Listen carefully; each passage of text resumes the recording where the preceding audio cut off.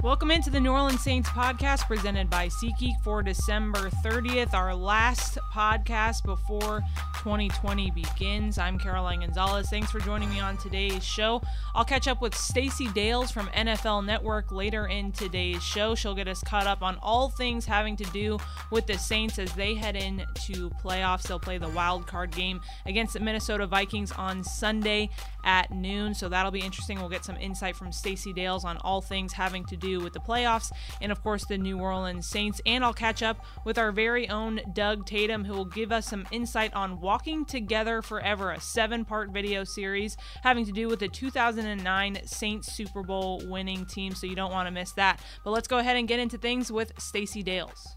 Stacey, where are you located today? Where are you? Because I know you're traveling all over the place. Where are you today? I'm actually back in my home in Chicago. I spent the weekend in Detroit covering the huge Packers game, really. When you look at yesterday and you saw the Saints had to, basically win that game to sort of dictate their seeding, and the Packers, of course, the same scenario for them. So, two great teams that had to play well.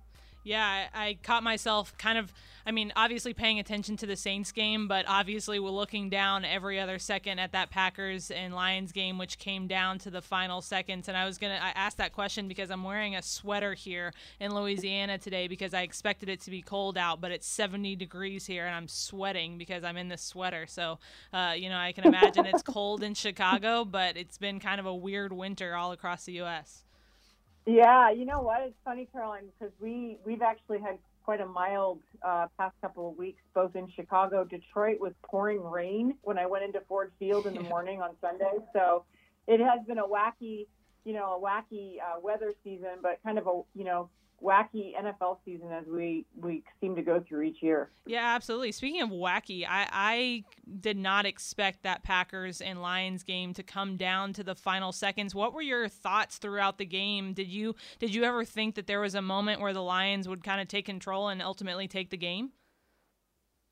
And it's crazy because you're going with a third string quarterback in David Blau, and the Lions, of course, playing with absolutely nothing to lose with a really paltry season on their side of it. And then the Packers playing essentially for a 1 seed, depending upon what San Francisco and Seattle do on Sunday Night Football. So it felt like a playoff atmosphere, to be honest with you, Caroline, and it was every bit a part of that. Yeah.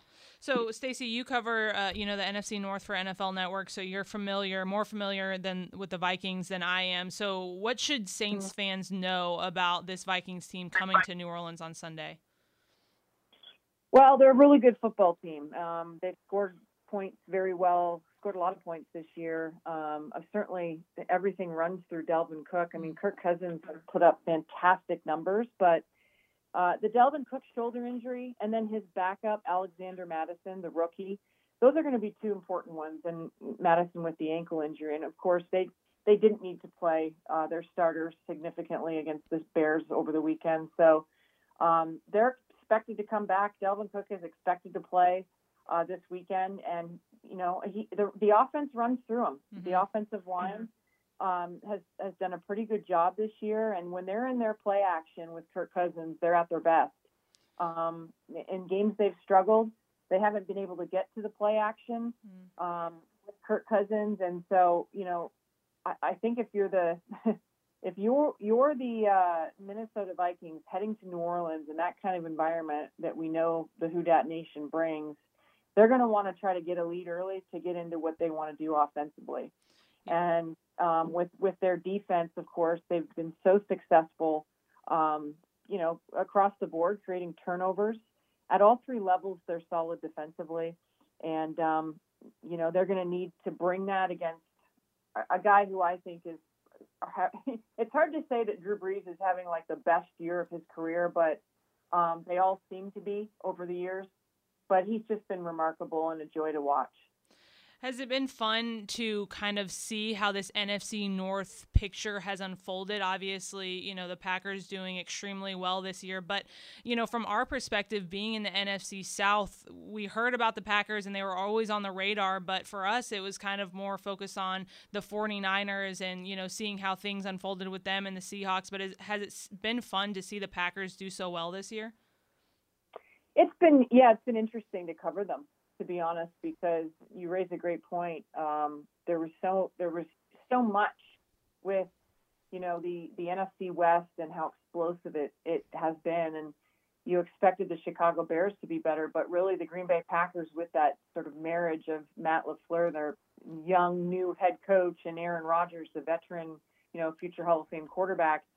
And it has come together, and they've had their frustrations trying to evolve offensively, but they have found constantly ways to win, and they've done it in all three phases, whether it's been offense, defense, special teams. And I think they're a complete team.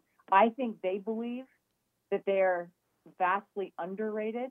They almost feel like the underdog, and all of a sudden, they're 13-3. Right. I mean, they've had just an incredible year by all measures, and they're back in the playoffs after a couple of years of absence. So they'll be hungry, and I'll be there, of course, in just over, get past through this weekend and be with the Packers all of next week. Well, good. Looking forward to seeing you cover that game. Sorry to get back on the Vikings. I got kind of sidetracked with that Packers game, but this Vikings team is still a good team. Their record 10-6 this year, but coming into this New Orleans environment, you mentioned it, 70,000 screaming fans. I think anyone would be lying if they said it wasn't an advantage to have the Vikings coming to New Orleans as opposed to the Saints going somewhere else. But do you think this Vikings team believes they're good enough to be the underdog and win against this Saints team? Well, I think anybody's going to have a lot on it or their hands when they go to New Orleans. I mean, to me, New Orleans is the best wild card team. Almost shocking, to be honest with you, that they are a wild card team. They're just that good. And they're complete offensively. Alvin Kamara is, he's as good as you get in all facets of the game. And then the defense, and with the way that the Saints get after the quarterback, and Cam Jordan having a career year with, I don't know how many sacks he has now, but he's into the double digits, that's for sure. Yeah. And, for the Vikings, I think the questions will never stop, Caroline, for Kirk Cousins until he wins a big game. And you think about, his record, 7-16 in primetime games and playoff games. He has not won a playoff game. He's been in two of them, and those were in Washington during his days there. Until he wins those primetime games, and we just saw one. We saw the Monday Night Football outing against the Packers, and Green Bay goes to Minnesota and wins. That will haunt him, and despite just incredible numbers. He's been a top 5 quarterback statistically in this league, and he's a remarkable human being. You love to be around him. Can he go to New Orleans and win in that kind of environment against, as you know, a team that's going to want redemption from the playoffs a couple of years ago in Minnesota? Yeah, Go ahead, sorry. Yeah, and a team, as you know, that really got snubbed out of the playoffs last year in the New Orleans Saints. So they're going to be hungry. It's going to be an absolute electric environment this weekend there in New Orleans, and I'll certainly look forward to watching it. Yeah, I'd be lying if I said when I look at Stefon Diggs' name, I don't get a little PTSD. I get a little feeling in the knot of my stomach because it's just like every time I just see that play replaying in my mind over and over again. And you're right, the last 2 years have just been kind of unfathomable endings for the Saints team, and so you have to think that this year and the success that they've continued to have, especially this season, that they are going to want to go out and absolutely have no questions asked about who the better team is on Sunday. Yeah, and Adam Thielen his health has been an issue. So when you mentioned Stefon Diggs, Thielen with the hamstring mid-season, and he hasn't been the same since. And they're going to need him to perform. But I just look, and they're veterans certainly. I mean, their defense is just riddled with veteran leadership and maturity. But when I look at the Saints, and I saw them up close and personal when they played the Bears this year, and Teddy was quarterbacking the team, and Drew had missed those 5 games. I see a resilient football team. And so when you come into the playoffs with a group that has essentially won, went undefeated without Drew Brees, and then to see Drew Brees putting up the numbers that he has and smashing records left and right, and what Mike Thomas has done, and and Jared Cook this year having a career season, that offensive line performing at a high level, I see a lot of maturity and a lot of resiliency with this group, and the defense as well. So it's going to be an incredible test for the Minnesota Vikings. There's absolutely no question about that. It's going to be a tough environment, though, like I said, for any team to go there and beat this Saints group this year. It's going to be hard. Yeah, no doubt about that. Well, Stacey, I know you mentioned earlier where you're going to be this weekend, but remind us again where you are. Well, I will be headed to Green Bay, and I'll be in Green Bay all of next week. And at NFL Network, where our fantastic reporter pool is, we've all kind of trailed some teams this year, and so they're going to keep us with our teams. And, I'll be definitely on that beat, and we'll see if the Saints are coming to Lambeau in a couple weeks. Yeah, we'll have to see. I'm sure it'll be a little bit colder than it is here in New Orleans at 70 degrees. Stacey, we appreciate your time, and you can follow Stacey at Stacey Dales on Twitter for all of her information from NFL Network. Stacey, we appreciate your time. Oh, you guys are the best. I appreciate you, and enjoy this weekend. It's going to be a fun ride. Thanks to Stacey Dales for her time. As I mentioned earlier, we have Doug Tatum in the studio talking about the documentary that he put together, a 7-part video series on the 2009 Super Bowl winning team called Walking Together Forever. It releases tonight at 8 p.m. Doug, thank you for joining me. Pleasure to be here, Caroline. Doug, so, you're my boss, so, we do a lot of things together, but we've done a lot of Super Bowl content since I've been here, and I'm sure since you've been here, but what makes this different? What makes this video series different? Well, I think it's the complete story of that team in that season. So we interviewed 19 players. We interviewed Mickey Loomis. We interviewed head coach Sean Payton. Jim Nantz, who did play-by-play for CBS on the Super Bowl broadcast. And we got a special interview with Ronnie Lott, who delivered one of the preseason messages to the team, Smell Greatness, that is kind of the featured element of tonight's opening episode. And what made you initially want to start to do this video series? Because you had done one before on the Super Bowl winning team. What made you want to kind of rekindle this? Well, I mean, to go back to our long-form video projects, the first thing we did was on the 2006 reopening game of the Superdome, featuring Steve Gleason's block and the musical performances of Green Day and U2. And then last year we did a 9-part series on Drew Brees to coincide with him becoming the all-time passing leader. Right. 9 for number 9, The Champion's Journey. I had started thinking about this really when I got hired almost 7 years ago, 6.5 years ago, because in our world, as you know, some of the content we create lasts 10 minutes. If you do it really well, maybe it lasts 10 hours. Yeah. If you get especially lucky, maybe it has a shelf life of 10 days. What we tried to do with this project is create something that would stand up maybe for 10 years and that people could go back and review the highest point in Saints history and how that team came together and how they were able to win the franchise's first Super Bowl.